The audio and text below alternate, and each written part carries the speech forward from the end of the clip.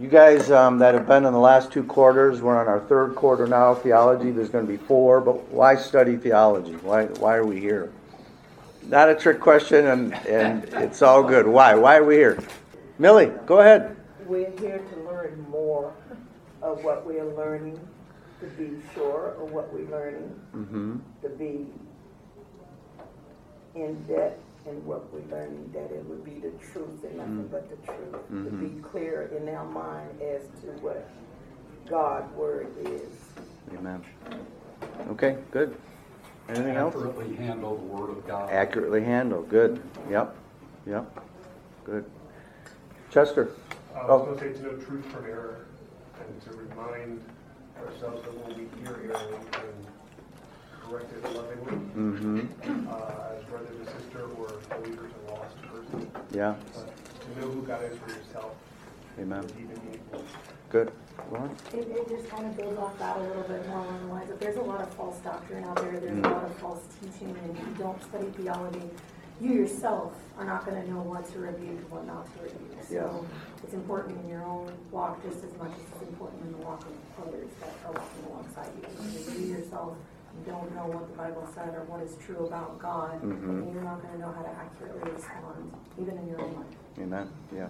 Glenn, same thing? It should change that. Right. Yeah, all correct. I would just add kind of the thread you just pulled, Glenn. You know, we talked about what is the Holy Spirit doing in us? Conforming us to the image of Christ, right? We're not going to be conformed. That's not going to grow if we're not in God's Word.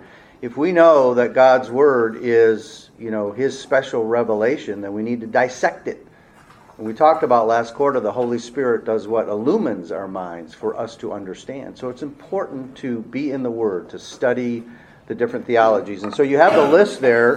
This is obviously Theology 3, but if you go back, if I remember the slide I have up there with the circles to put this all in context, it really starts with what? Creation. General revelation. We read that in Romans 1. That all are aware of God because of His general revelation. But now, how do we understand this universe we're in? How do we understand the Godhead? How do we understand who we are in this universe? Right? Both at the time of creation and then after the fall. How do we understand the need for salvation? None of that comes from general revelation. That's why we got to dig into the special revelation, which God has given us through His Word. All right? So we talked about general revelation. Now when we get to special revelation, what did we cover in Theology 1? Bibliology, the study of the Scriptures. Why we need to study the Scriptures. The inspired, God-breathed Word of God. Right? And then we looked at God proper, theology proper, and looked at the Trinity. So Christology, Christ, and then pneumatology, the Holy Spirit. Okay? So that sets the context of who God is. Now we need to understand who we are, man, in the context of that. And that's where we're going to start. The anthropology, the study of man. And you can see we're going to spend 3 lessons on that. And it's going to start with, at the very beginning, being created in God's image, which is really, really important. And then we'll go to that distinction, the purpose, male and female, and then the value of man. And then we'll follow up with what happened after the fall, our sin nature, right? Who we are after that. But it starts with how God created us. And it's beautiful. It really is a beautiful picture. So any questions about that, the context of where we're at? All right. If you flip over to the start of our lesson, I think it's page 13. A lot of material here, but a lot of it is supplemental. So we'll kind of skim the treetops of some of that supplemental information depending on how far we get here. But really important lesson to understand just the origins of man. And I know a lot of this is probably, we know all this, but hopefully there's some truths that maybe you just weren't as aware of, or a nice reminder of how God had all started. All right? So let me start with item 1 there. Man's creation in the image of God. Man was directly and immediately created by God in His image and likeness. Man did not evolve from the animals, but was created by a special act of God on the 6th day of creation as recorded in the book of Genesis. So we're going to unpack that statement, the idea that we were made immediately, right? We didn't evolve over millions of years. We were created immediately. And we do preach here a 6-day creation. And we'll go over some of that material later in the lesson. But so let's dive into these verses here and unpack where we see some of this happening. And let me start with this question. You don't have to answer it yet, but I want you to be thinking about it. What does it mean to be made in the image of God? We say that a lot. We're made in the image of God, but what does that really mean? That really is the intent of today's lesson. So I want you to think about that. I'm going to ask it again about halfway through the lesson. Okay? So if I could have someone read the first verse there, Genesis 1. Heather, can you read that for me? Then God said, "Let us make man in our image, according to our likeness, and let them rule over the fish of the sea, and over the birds of the sky, and over the cattle, and over all the earth, and over every creeping thing that creeps on the earth." And God created man in his own image. In the image of God he created him. Male and female he created them. And God blessed them, and God said to them, "Be fruitful and multiply, and fill the earth and subdue it, and rule over the fish of the sea, and over the birds of the sky, and over every living thing that moves on the earth." Good. There's a lot there in that passage. Let's not all related to the image of God, other than in the bold it says, made in the image of God. But unpack some of the truths that we see in that passage alone. For example, let us make man in our image. What does that signify? Trinity, right? You start to see the first glimpses. You'll never see the word Trinity, but you start to see the first glimpses of the Trinity right there at creation. What else? God starts to set things in order, doesn't he? So what are some of the things he signifies there? Cream. They're ruling over the fish of the sea, the birds of the sky, the cattle, over all the earth, every creeping thing. Yep, so man is created, right, to rule over the other creation, right? So he's setting in place the roles and responsibilities, if you will, for man. What else? In the beginning we were good and sinless like God. Mm-hmm. Yep, good. And we'll get to that later too, Lauren. Good. Be productive, fruitful, multiply. All right. Yeah. So here's some of the roles and responsibilities. Be fruitful, fill the earth, subdue it. Again, rule over the fish. He made them male and female. We're going to have a whole lesson on that, but he made them very distinct. That happened before the fall. Very distinct, male and female. Okay, good. So lots to pack in there. The next verse, Genesis 2:7. Then the Lord God formed man of dust from the ground and breathed into his nostrils the breath of life, and man became a living being. So again, this is pointing to the fact that it was instantaneous, right? It did not evolve over time. What else does it point to about us as human beings, I'll call it? God's Spirit. Okay, God's Spirit. So you're starting to see a physical element and a spiritual element, right? Again, we're going to cover that in a little bit more detail, but you start to see that right up front. Physical and spirit. Again, he created them, male and female, and he blessed them and named them man in the day when they were created. Again, created. All right, Miss Tara, can you read the next one for me? Whoever sheds man's blood, by man his blood shall be shed, for in the image of God he made man. All right, this is really important. What's going on here? Anybody? What is this statement after? Well, it's about the value of life and how it shouldn't be taken. Absolutely. But what event just took place? Big event. Cain and Abel? Say again? Are you talking about with Cain? No. Nope. It wasn't Cain and Abel. Nope. Was it after the flood? Precious. Or after? It's after the flood, Yeah. right? It's after the flood. Crean, is that what you're going to say? Yeah, Genesis Yeah. 8 and 9. So this is after the flood, and this is where you now see the introduction of capital punishment. That never existed before this, right? That was God's responsibility. And now he's saying, human beings, I'm giving you that responsibility. All right? That's the introduction of capital punishment. But why? What was the purpose? Because of the preciousness of That's right. life, because we're made in God's image. So Made, each person yes. has an intrinsic worth. He was giving man the ability to take another man's life because of the value, the worth of what it means to be made in the image of God. Right? So I want you to hold that thought. We're going to come back to that. That is significant. That's also mirrored in Matthew. Mhm. Jesus, he says the same thing for all who pick up the gospel of God. That's it? Yep, good. All right, let me jump down one to Job. The Spirit of God has made me, and the breath of the Almighty gives me life. Again, the spiritual element. Yet thou hast made him a little lower than God, and dost crown him with glory and majesty. Who is the psalmist talking about here? Jesus. Nope. It's actually man. It's talking about man. Psalm 8 is a great psalm, and it's pretty short, so that's your homework, is to go read that. Man is made just a little lower than God, right? That's another picture of being made in the image of God. Good. All right, let me jump down a couple. Thy hands made me and fashioned me. Give me understanding that I may learn thy commandments.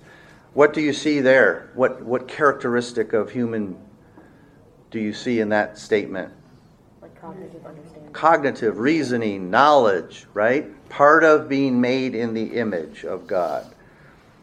For in him we live and move and exist, as even some of your own poets have said, for we also are his offspring. So in the context of creation, right, God created everything, and in that context, he put us. That's where we live, that's where we move, that's where we exist. He controls all of that. And then let me jump down to the bottom there. With it we bless our Lord and Father, and with it we curse men who have been made in the likeness of God. What are we talking about there? The tongue. Think about that statement, again, in the context of the image of God. And I'll point the fingers at myself and other Christians. We use our tongue to misalign or to degrade other human beings made in the image of God. Did I share with you guys my Thanksgiving story? Let me share that. Apparently a good one. It's not really too good, but it gets the point across. 2 years ago, Thanksgiving, it was about a week prior. We were going to have some friends over for Thanksgiving, and our dishwasher broke. Big first world problem, right? Dishwasher broke. So we run to Lowe's, we pick out a dishwasher, and going to have them install it because it was free. What they do, though, is they get a third party to come and install it. And so they have to go to Lowe's, pick up the machine, they schedule a time. Hey, we're going to be here between these hours. Great. They got to go pick it up, and then they got to come to your house. And so we have the day. It's a couple days before Thanksgiving. And we got this block of time where they're going to come. I'm super excited. And I'm at work, but I'm in meetings where I can't have my cell phone. And it was for an extended time. So I come out, and we're still in the window. And I come out, and sure enough, I got a voicemail that says, hey, Mr. Green, we picked up the machine. I came to your house. We live in a gated community. I got to the guard shack. They tried to call you. Nobody was there, and I had to return the machine. And I'm getting ready to go on vacation. And I'm like, what? So I call him back up, and I don't swear. I would never do that. But the tone of my message was not a friendly one, right? And I started to kind of, maybe the colonel came out of me and started to just get on this guy a little bit. And he explained everything, and bottom line, I'm like, all right, and I hung up, and I was a little bit mad, but boy, I got convicted right away. And it was shortly after studying man being made in the image of God. And I'm like, this is a man who was made in the image of God. And I didn't berate him, but again, my tone was not healthy at all, right? And I called him, within 5 minutes, I called him back. It's funny, I said, hey, this is Mr. Green, we just talked, and you could tell he's like really defensive, like, uh-oh, here he comes again. And I said, no, I said, you did everything right. I said, you did not deserve, the tone of my message. And I asked for your forgiveness. And we had a really good conversation, and I never got my washing machine, and guess what? We had Thanksgiving, and we washed the dishes by hand. It was okay. It all worked out. But my point is we can often think of, like we just talked about, capital punishment, right?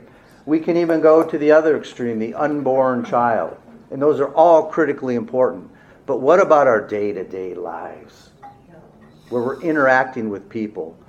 What about our family? What about our spouses? Easy to become very complacent and comfortable. They're made in the image of God. Creed and I have the blessing of counseling together, and it's often couples, and that's usually where we start, right? Is you have both been made in the image of God, and you need to respect each other in that light, right? It's powerful how we interact with one another. So if there's anything I want you to take away from the lesson today, it's that, is when we further define what does it mean to be made in the image of God, to be thinking about what that means in your day-to-day interaction with people. Not only Christians, but unbelievers. Being made in the image of God is true of every human being you come in contact with. Everyone. All right, but we still haven't really defined what it means to be made in the image of God, have we? All right, so let's keep going. Top of the page, 14. Item 2, mankind was created free from sin originally, right? At the time of creation. Man had an original holiness and righteousness given to him by the Creator before the fall. I want to share from a book, and again, I'm saying this on the record.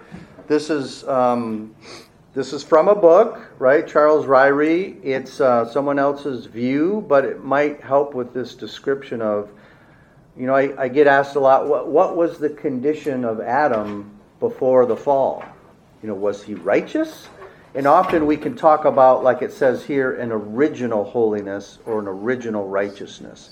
But I thought this conversation in this book might be very helpful. I'm not here to preach or convince you on dispensationalism. That's not the intent here. But think of a dispensation as an order, an administration of how God is working with man at that particular time.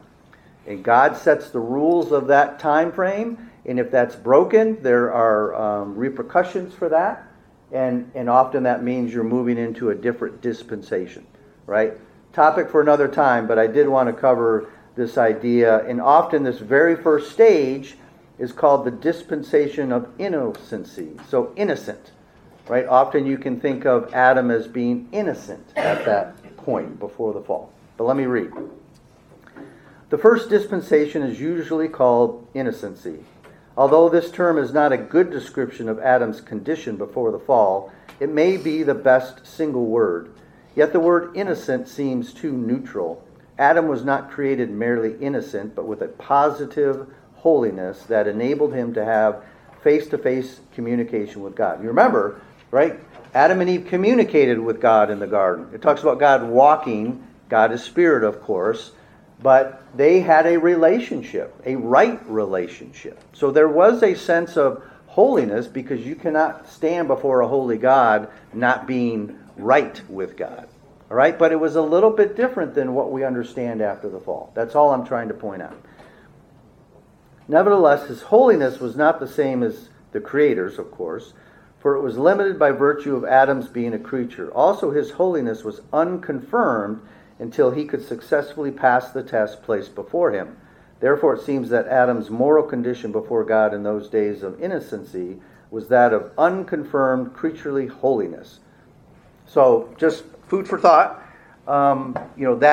That stage, if you will, was a little bit different than what we understand now. I like that idea of kind of an unproven holiness, right? The administration or the order that God set up at that time was, you're going to start with no sin, but you're going to be able to make a choice, right? You're going to be tested in that sense. And we know what happens with that. So I just wanted to point that out. Often we get questions about, the condition of Adam before the fall. Does that make sense? Okay.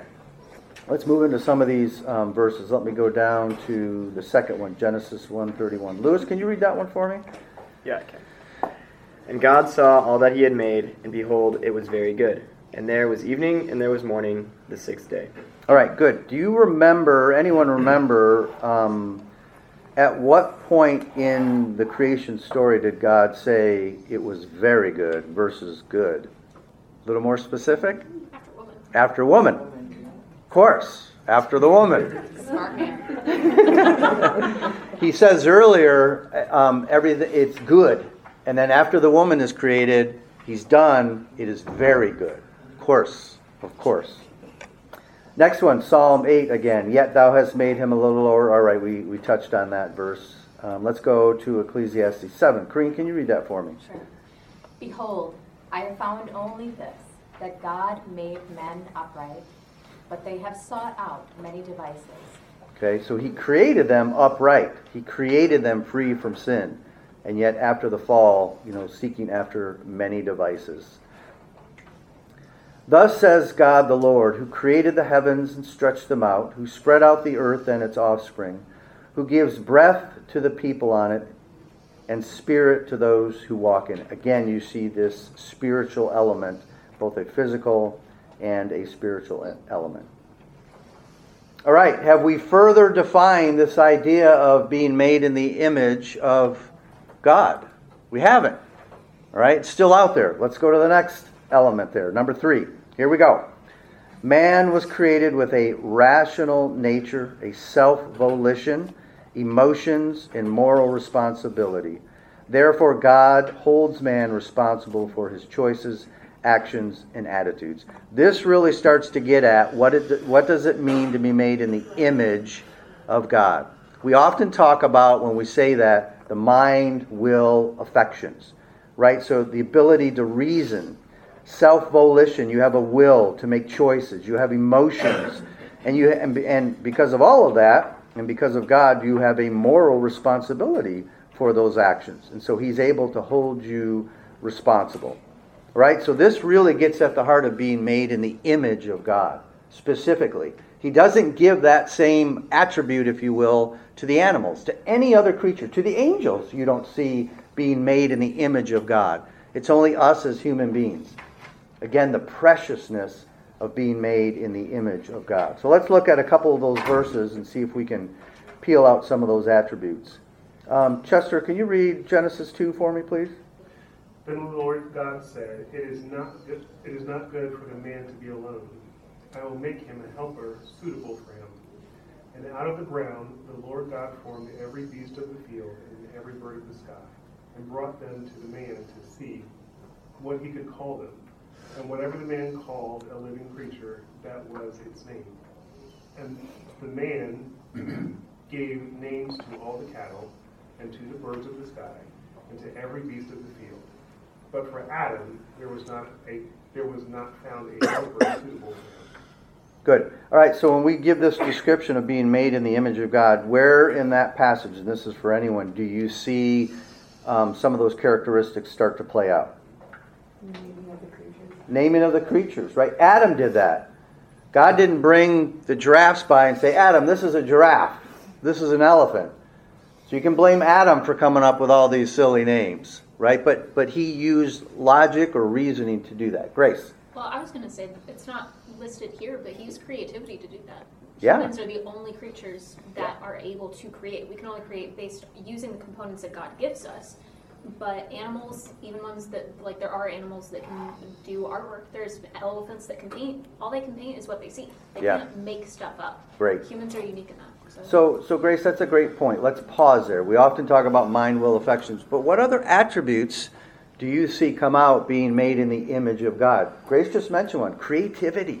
And what a wonderful gift that is. I have 7 children, as you guys know. They're all very, very different. They are so creative, it's unbelievable. They did not get that gene from me, I guarantee it. But it is a special gift, right? And each of them have even a different sense of creativity. It's a beautiful gift that we have to be creative. But what other attributes do you see? And think about some of God's attributes that are communicated to us, the communicable traits. I was thinking where it says it's not good for the man to be alone. God's a Trinity, and so God has fellowship with himself, and so we're created to have fellowship. And the need for fellowship, right? Well, and I know we already mentioned it earlier with the rationalization, which would technically can also be tied in with creativity, but the ability to be able to rationalize and solve problems and create order from nothing Yeah. is Yeah. definitely God, creating, creation out of chaos, nothing, Right. and then just creating organization of, these are the animals and these are the groups and this is what I'm going to call them, is absolutely an attribute. Excellent. Good. What else? You said earlier that after Eve was created, you said it was very, very, very good. Very good. Is that the reason? What is the reason that you think it? Is it because it's complete man and woman? Why is it very? Obviously, because woman's on the scene now. It's probably because it's complete now. Everything is in order as I intended it to be. It is very good. Grace? No, I was just going to point out that even in that block, God said it is not good for man to be alone, which is, I think is the only place where he says something is not good in the passage. That's a great point. So once that's resolved, now it's very good. Before it was only good. Yeah. Yep, that's a great way to put that. And I love the not, right? It reemphasizes our need of fellowship. Whether you're an introvert or an extrovert, right? You need fellowship with the saints, which is one of the reasons why becoming part of a church body is so important, right? You need that fellowship. We are made to fellowship. We are made to worship. We are made to worship a holy God. God says holy because I am holy, right? Will we ever achieve the holiness of God? Of course not. But we can bring on those attributes. So many of those attributes, attribute of love, right? Those are all part of being made in the image of God. Chris? Yes. Another aspect to this particular verse is I love how God brought all these creatures before Adam, so that he could see when women came on the thing. It's like that is what we need. And so he could see, he wouldn't be, I wonder if, he didn't have any wonder that he was alone. Yeah. He needed help. Yeah. And God provided. That's a great point, Glenn, right? He brought all before Adam to see what he doesn't have, and he even says it's not good for man to be alone. So, excellent. All right, let's jump to the next verse. Bob, can you read that one for me? Genesis 3:6. When the woman saw that the tree was good for food, and that it was a delight to the eyes, and that the tree was desirable to make one wise, she took from its fruit and ate, and she gave also to her husband with her, and he ate. All right, good. So again, going back to some of the traits in item number 3 up above there, what do you see playing out? Some of those attributes made in the image of God. Self-volition, right? Yeah. And also emotion. She desired the fruit. Emotion, reasoning, logic, right? That's all in play here. And like pointed out, God made us, God made us to have a will, to be able to make a choice, right? And this is the downfall that we see here. Good. Was there a comment over here? Just appreciation of beauty. Because he said it was a delight to the eyes. Mm-hmm. So there is good art and bad art. Yeah. Art's not within the eye of the beholder. There are standards. Wow. So Alan, that's in a fallen world. Alan, that's a good point, though. I mean, it was still God's creation. It was beautiful. It was desirable, right? All right, let me read from Grudem. And again, for the record, this is from Grudem. I just want to share this viewpoint. I think he does a good job of describing some of these elements, so be patient with me here. The meaning of the image of God. Out of all the creatures God made, only one creature, man, is said to be made in the image of God. What does that mean? We may use the following definition. The fact that man is in the image of God means that man is like God and represents God. So that really gets at the heart too. To be made in the image of, that word really means like God. And we talked about what some of those attributes are, but there's that second piece. We also represent God. I go back to how we interact with each other, right? We are always displaying God because we are image bearers. So the likeness and representation of God really gets at the heart of being made in the image. What we've talked about is some of those attributes, how it manifests itself. When God says, "Let us make man in our image after our likeness," The meaning is that God plans to make a creature similar to himself. Both the Hebrew word for image and the Hebrew word for likeness refer to something that is similar but not identical to the thing it represents, or is in image of. The word image can also be used of something that represents something else. So we are not God, we are like God, right? That's what that means to be made in the image of. We will talk later when we get into the sin lesson, but what happened at the fall? God's image is distorted, but not destroyed. Everything we just talked about, our reasoning, our logic, our emotions, all of that gets distorted by the fall, right? That's why there's a need of a Savior, but we don't lose that. We might wonder whether man could still be thought to be like God after he sinned. The question is answered quite early in Genesis, where God gives Noah the authority to establish the death penalty for murder among human beings just after the flood. We just talked about that. God says, "Whoever sheds the blood of man, by man shall his blood be shed, for God made in his own image." Even though people are sinful, there is still enough likeness to God remaining in them that to murder another person, to shed blood, is an Old Testament expression for taking a human life, is to attack the part of creation that most resembles God. And it betrays an attempt or desire, if one were able to attack God himself. Man is still in God's image. The New Testament gives confirmation to this when James 3:9 says that men generally, not just believers, are made in the likeness of God. As believers, though, we, as I started this lesson, we are made more and more in the image of Christ, right? The redemption in Christ, a progressive recovering of more of God's image. So it was distorted after the fall. Once saved, now we're gaining that image back, right? That's what sanctification is doing.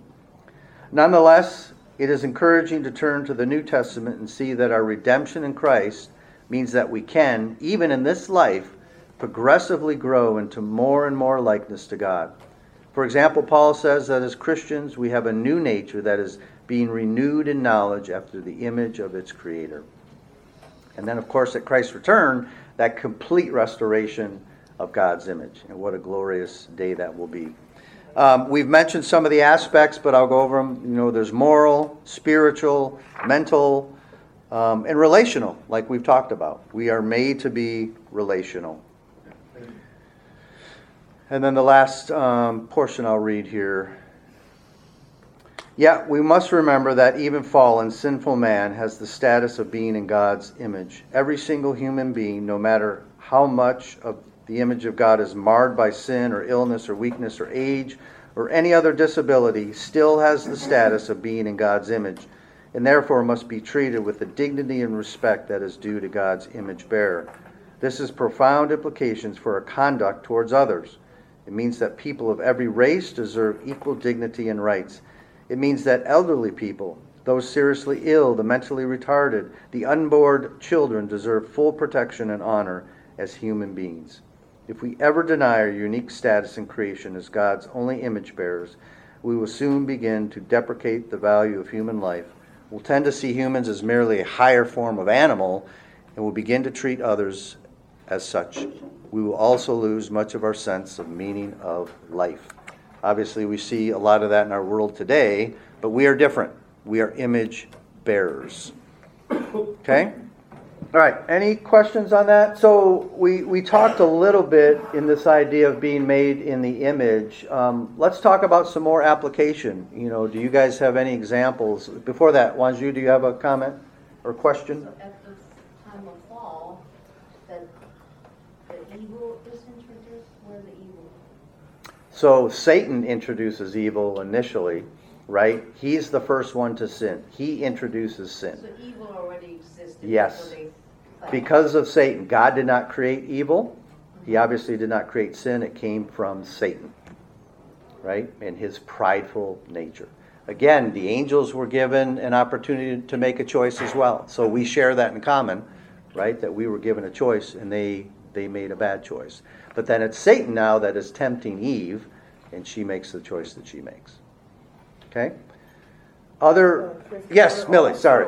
I'm pretty sure everyone in this room knows that Satan, well, let me put it this way. The angels that were kicked out of heaven tried to go against Jesus Christ, our Lord and Savior. And that's why when Jesus Christ left this world, he said, the prince that's coming to this world has nothing to do with me. But you got to remember, too, that God gave us full warning of Satan because he is powerful, but not over Jesus Christ, our Lord and Savior. Evil began in the when God gave us sight when he came into the Garden of Eve, and that evil that he brought to Eve, he sort of like indulged in her sense of righteousness and got her to bite that apple. But we got to also remember that the man, Adam, was in charge. God had already laid down the rules and regulations to him as to being the head. So he did not do his job when it came to Eve. So I'm just saying that let us not think that Satan is not powerful. That's why we have to indulge ourselves full force into God's word to put on that armor. That's it. Right? We are to stand firm against the enemy, right? Putting on the armor of God, being in the word, praying, good. And I do love that account, right? When God confronts Adam, what does he do? That woman, that helper you gave me, her fault. Obviously, sin all around. Sin all around. That's what I like about 2 Timothy 2:14 is that it talks about that Adam was not the one who was deceived, it was woman who was deceived, but it was Adam he made that choice, he knew better, and he did it anyway. He did, and those roles and responsibility was very clear. He was to be the leader of this relationship. That's established at creation, for sure. Grace? Yeah, I was just going to say, because like this is later when the law is actually given, but you see it still laid out and still follow the same formula. Because I mean, like, we're told that men are, like in the Old Testament it says, men are held to whatever oaths they make. It doesn't matter how stupid it is, he's got to keep his word. Women, their husbands or their fathers can dismiss the oath. And it's the same pattern that you see here, where if Adam had stopped Eve, then it wouldn't have been the same outcome. Because he would have been able to negate that. And next week we'll get into male and female, and I'm sure some of that will come out. So we'll have more discussion on that lesson. Good. Also, it's also interesting on Scripture that it wasn't until Adam ate that both of their eyes were opened. Yeah. Good. All right, let's keep going here. So we've talked about the image, but this idea of the moral responsibility, and you guys are picking at some of that, is really the focus of a lot of the rest of these verses. So let's just go through a couple of these. I'll read the next one, Genesis 3. To the woman he said, I will greatly multiply your pain in childbirth. In pain you shall bring forth children. Yet your desire shall be for your husband, and he shall rule over you. So let me pause there, right? Childbirth was not supposed to be painful. The command was what? To be fruitful and multiply. That was before the fall, and yet here's the consequence. All right? Pain and childbirth. But you see there too, and it's kind of what you guys have just been talking about. Your desire shall be for your husband. That's not in a good way. That's not in an attractive way. It means you want to rule. You want to be the leader, and yet he shall rule over you. So that distortion of God's order that he set up, the roles and responsibility, has been distorted because of the fall. Let me keep going. Then to Adam he said, because you have listened to the voice of your wife, and have eaten from the tree about which I commanded you, saying, you shall not eat from it. Cursed is the ground because of you. In toil you shall eat of it all the days of your life. Both thorns and thistles it shall grow for you, and you shall eat the plants of the field.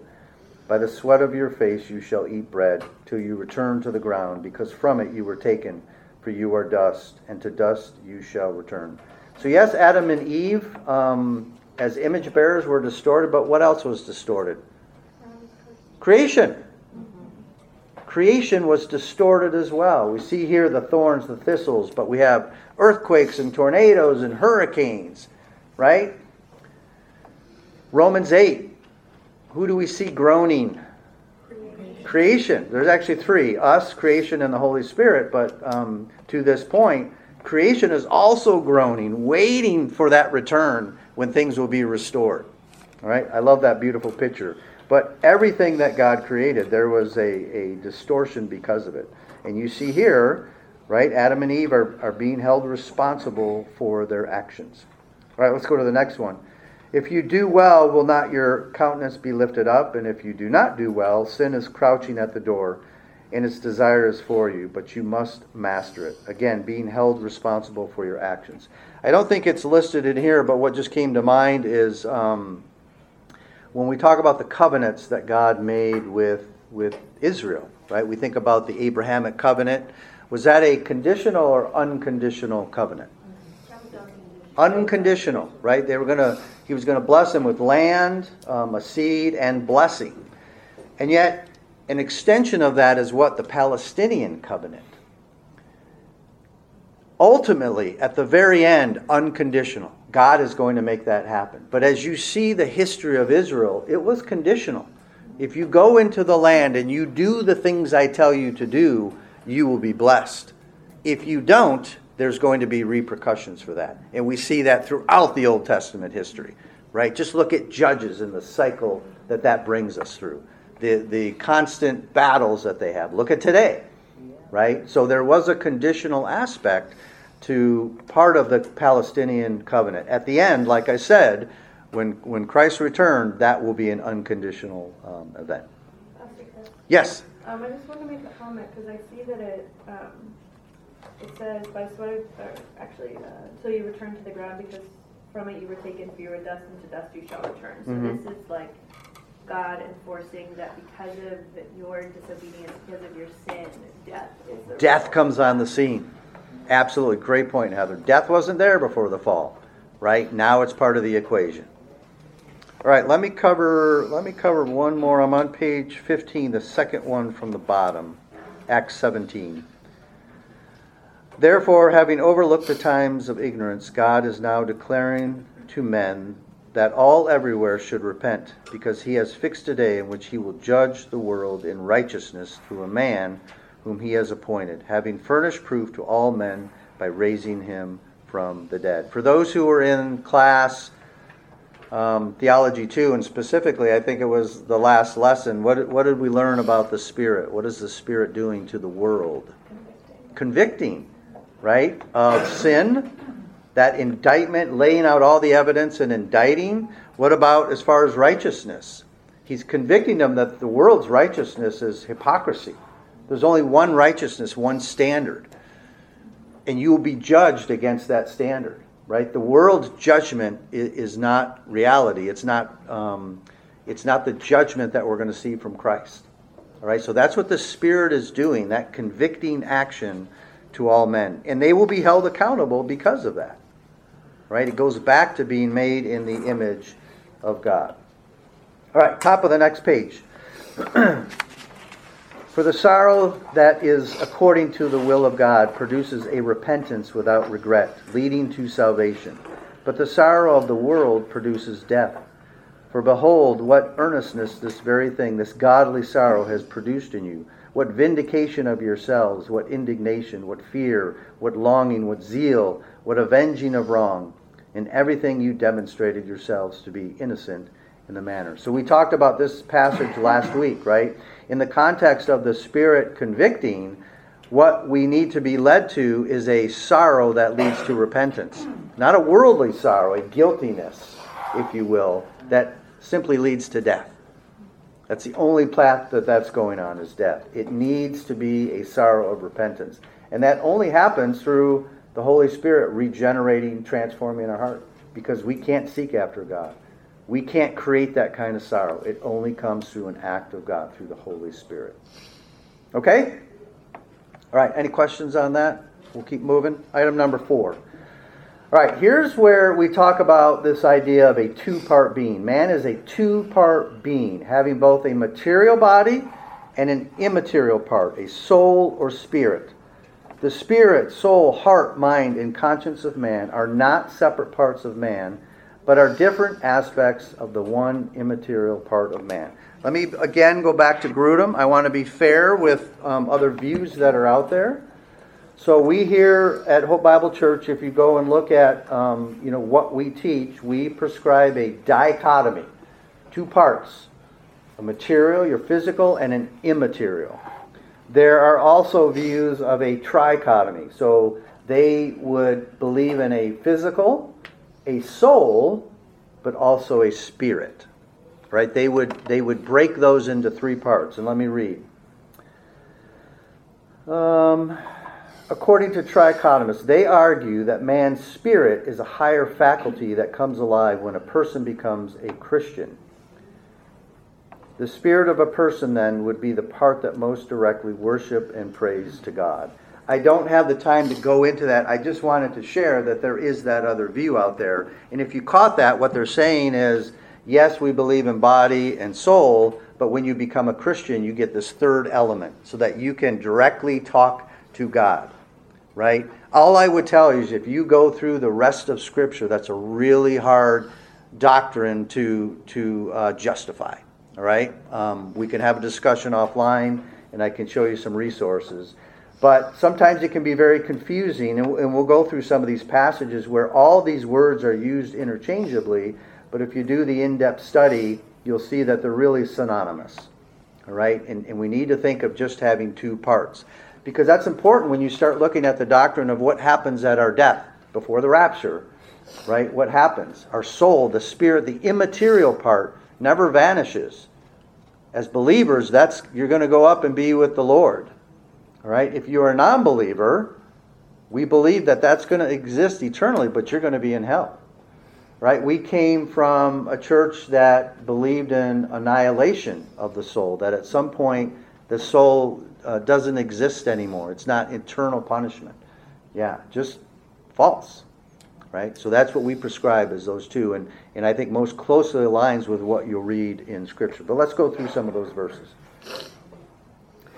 We talked about this, Genesis 2, Then the Lord God formed man of dust from the ground and breathed into his nostrils the breath of life, and man became a living being. Let's go to the bold. And do not fear those who kill the body, but are unable to kill the soul, but rather fear him who is able to destroy both soul and body in hell. I believe this was right after Jesus did one of his miracles, right? Healed somebody. Wasn't that a constant theme in the New Testament? Is the physical manifestation was Jesus healing someone, the cripple, the lame, the blind, the leper, right? And yet what he was saying, well, what's more important is your soul, your spirit, and what's going to happen to that, right? So you see that play out here. Be fearful of him who can destroy both soul and body. Keep watching and praying that you may not enter in temptation. The spirit is willing, but the flesh is weak. All right, sin affects what? Just the body? Just the spirit? Both? Both. Right? It's complete. It's not like we walk around with separate entities. We are unified in our body and spirit. Right? And sin affects all of that. We're going to touch on a verse here in a second that will highlight that. All right, let me go down here. Again, the spiritual aspect, Acts 7. And they went on stoning Stephen as he called upon the Lord and said, Lord Jesus, receive my spirit. You know, that beautiful picture of him being stoned. I can't even imagine the pain of what that is, right? And yet he looks up and sees the heavens open, right? And here his spirit is about to be with the Lord. All right, let's keep going there. I did want to mention, it's not listed here, but again, Romans 8, probably one of my favorite chapters in all of the Bible, but 8:16, we talked about this. The Holy Spirit testifying with our spirit. So there's this communication, if you will, as believers, of the Holy Spirit testifying with our spirit, what? That we are children of God.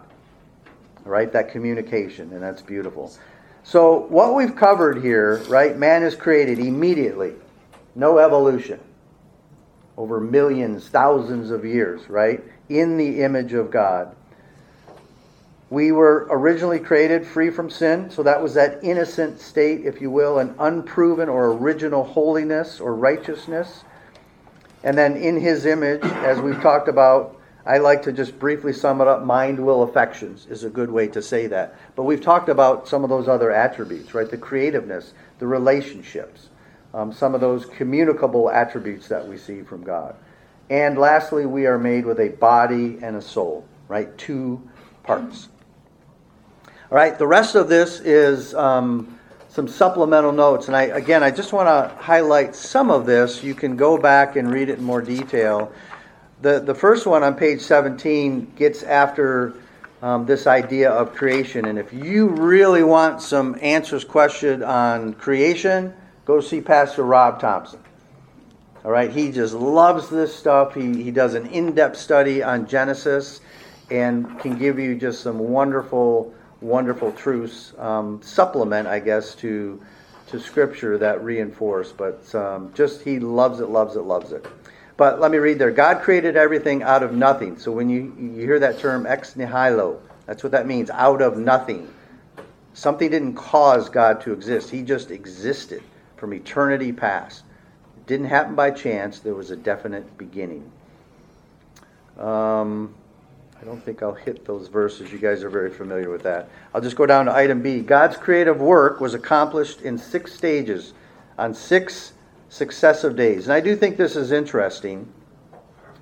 The 6 days of creation were literal 24-hour periods. And if you go down at the very bottom of your page, that word there, day, yom, which can refer to an epoch or an era, but it virtually always used in the Old Testament to refer to a literal 24-hour day. We know from the context which meaning of the word is intended. So again, good hermeneutics, you always got to understand in the context. But what it's saying is you will often, almost always see that word yom in the context of a 24-hour day. If you go back on page 17, the bottom there, the text, God called the light day and the darkness He called night. And there was evening and there was morning one day. Do you see that? He established the cycle of a day. One period of light and then one period of darkness, that's a day. That was establishing the order of a 24-hour day. And that's the word day that you see, yom. But he goes on, that was day 1. God called the expanse heaven, and there was evening and there was morning, a second day. And it goes on all the way to there was evening and there was morning, the 6th day. So very specific language identifying, a day in a 6-day creation.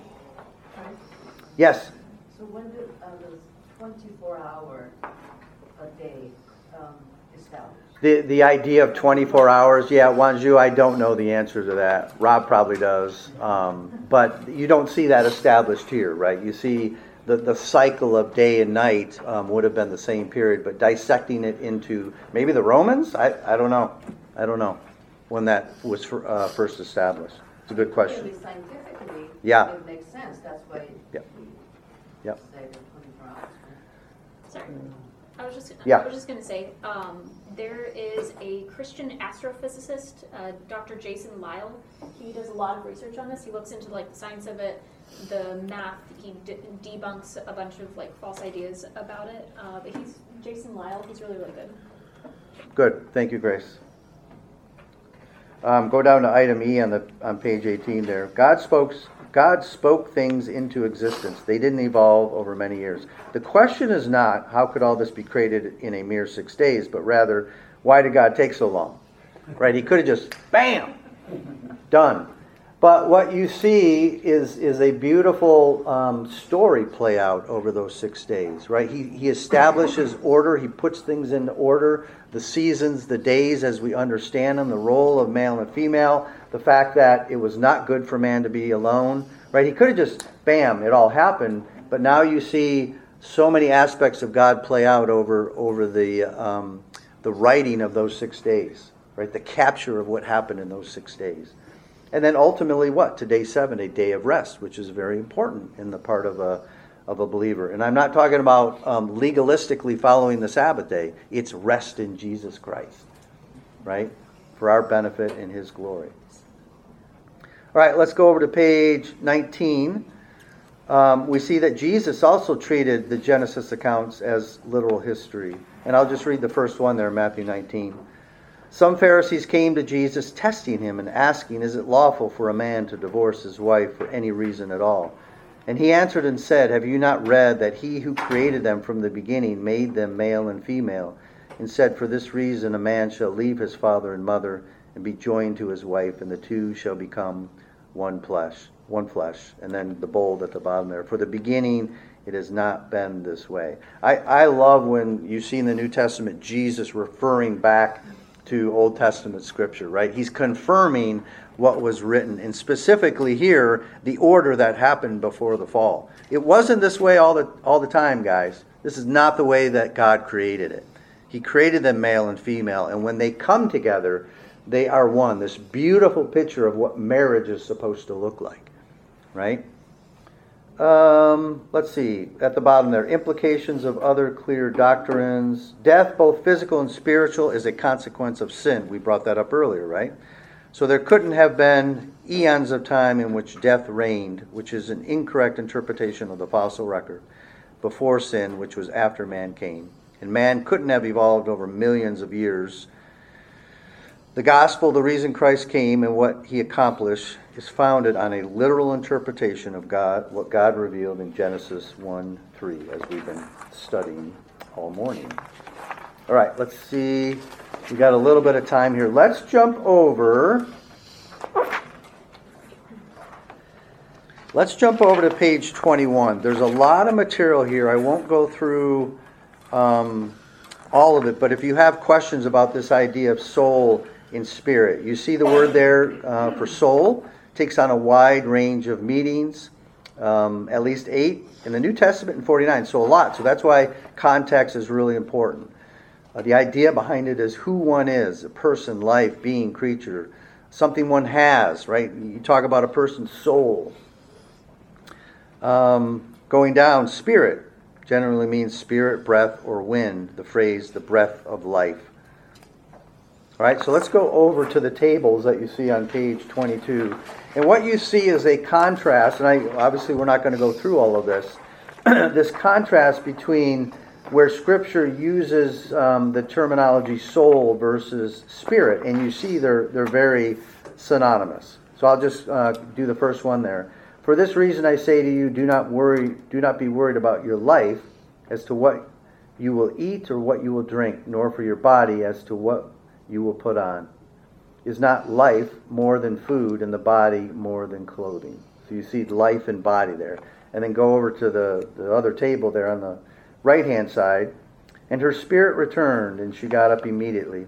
And he gave orders for something to be given her to eat. So again, you see this contrast and very synonymous in how that's being used. If you go over to the second page on 23, again, lots of examples there. I'm picking on the right hand, second one down. And Mary said, "My soul exalts the Lord, and my spirit has rejoiced in God my Savior."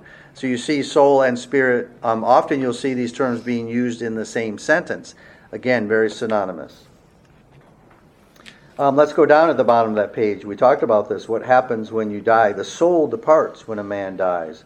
It came about as her soul was departing, for she died, that she named him Ben-Ani, but his father called him Benjamin. On the other side of the page, in your hand I commit my spirit. You have ransomed me, O Lord, God of truth. So again, you see the synonymous nature of those terms. All right, so let's cover, we got a little bit of time. We have Hebrews 4:12 and also 1 Thessalonians, but let's cover Hebrews 4 because this is a very familiar passage. For the word of God is living and active and sharper than any two-edged sword, and piercing as far as the division of soul and spirit, of both joints and marrow, and able to judge the thoughts and intentions of the heart. So it really looks like things are being divided here, but as you go through the context of this passage, and I'm not going to read all of this, just go to the meaning on top of page 25. The Word of God penetrates to the core of our being. It exposes everything in the light of its truth and the sharpness of its judgment and conviction. There is nothing exempt from its scrutiny and application. It rules our total inner self, not just our outward actions. It is the all-sufficient truth for our entire being. It does not apply solely to our spiritual life or solely to our observable behavior. So does that make sense? Again, we talked about a material body part and an immaterial, our soul or spirit, right? And what this verse is getting at is that the Word is living and active, and it pierces our entire being, right? Our soul and what we're thinking, how we reason, all of that's been distorted, and yet we see it manifest itself in what? Our members. That's the behavior that you see. That's what the Word of God is pierces all of that. That's what we are to put off, that old nature, to renew our mind, right, and put on the new nature. 1 Thessalonians 5, now may the God of peace himself sanctify you entirely, and may your spirit and soul and body be preserved complete, without blame at the coming of our Lord Jesus Christ. Now it's easy to take a verse like that and you see three different elements, right? Spirit, soul, body. But again, you have to take the context of all that's written in Scripture. Go down to the meaning. God will sanctify our entire being. Soul and spirit are both used for emphasis, like the list of the several passages there. Since the words are used synonymously for emphasis, there's no difference in meaning. So often when you see all those words together in a passage, it's for emphasis, right? The conclusion, the Bible makes no distinction between the soul and spirit. Both refer to the immortal, immaterial part of man. Okay? All right, so we have a couple minutes for questions. So let's go to, on page 26, the interpretation there. Just as a summary. What does it mean to be created in God's image? In what respects do we reflect God's image that the animals cannot? So let's focus on the second part of that. Are there similarities between human beings and your pet dog? What are those? Emotions to some degree, affections to some degree. Are they reasoning beings? My dog never was. There are similarities, but very, very distinct. You know, you talked about creativity earlier, right? We don't see that really to the degree that we have. Yes, please. Procreation. They both procreate. Similarity, yes. Yes. Yeah. Do they have a relation? Oh, Millie. And dogs do not have a soul. Right. Right? They don't have a relationship with God. Yeah, but remorseful. It's hard. Is that, it's hard to say, Wanju. Is that more of a guilt, right? You know, my dog, when he did something wrong or she did something wrong, she knew it. But was that a guilt versus we have the capacity for repentance that leads to life, right? A heartfelt sorrow, if you will.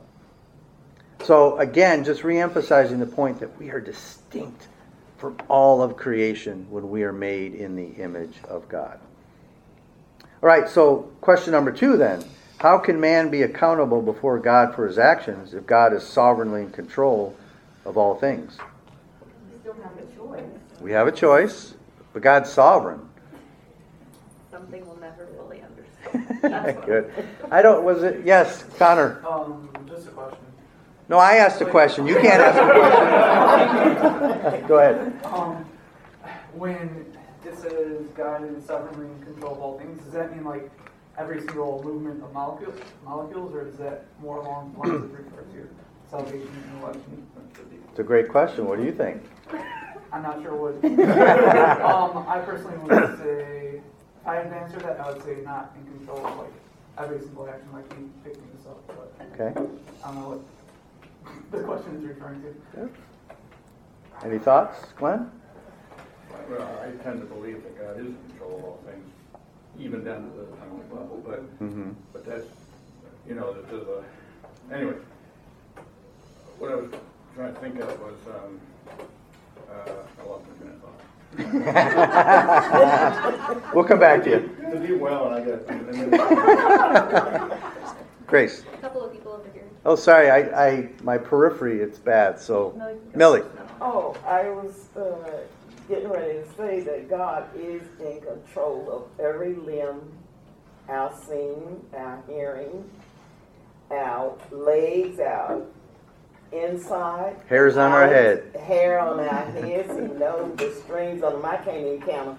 But what I wanted to say is that God deals with the heart. He is, and he tells us this in Scripture. He deals with the heart. Your heart is emotional.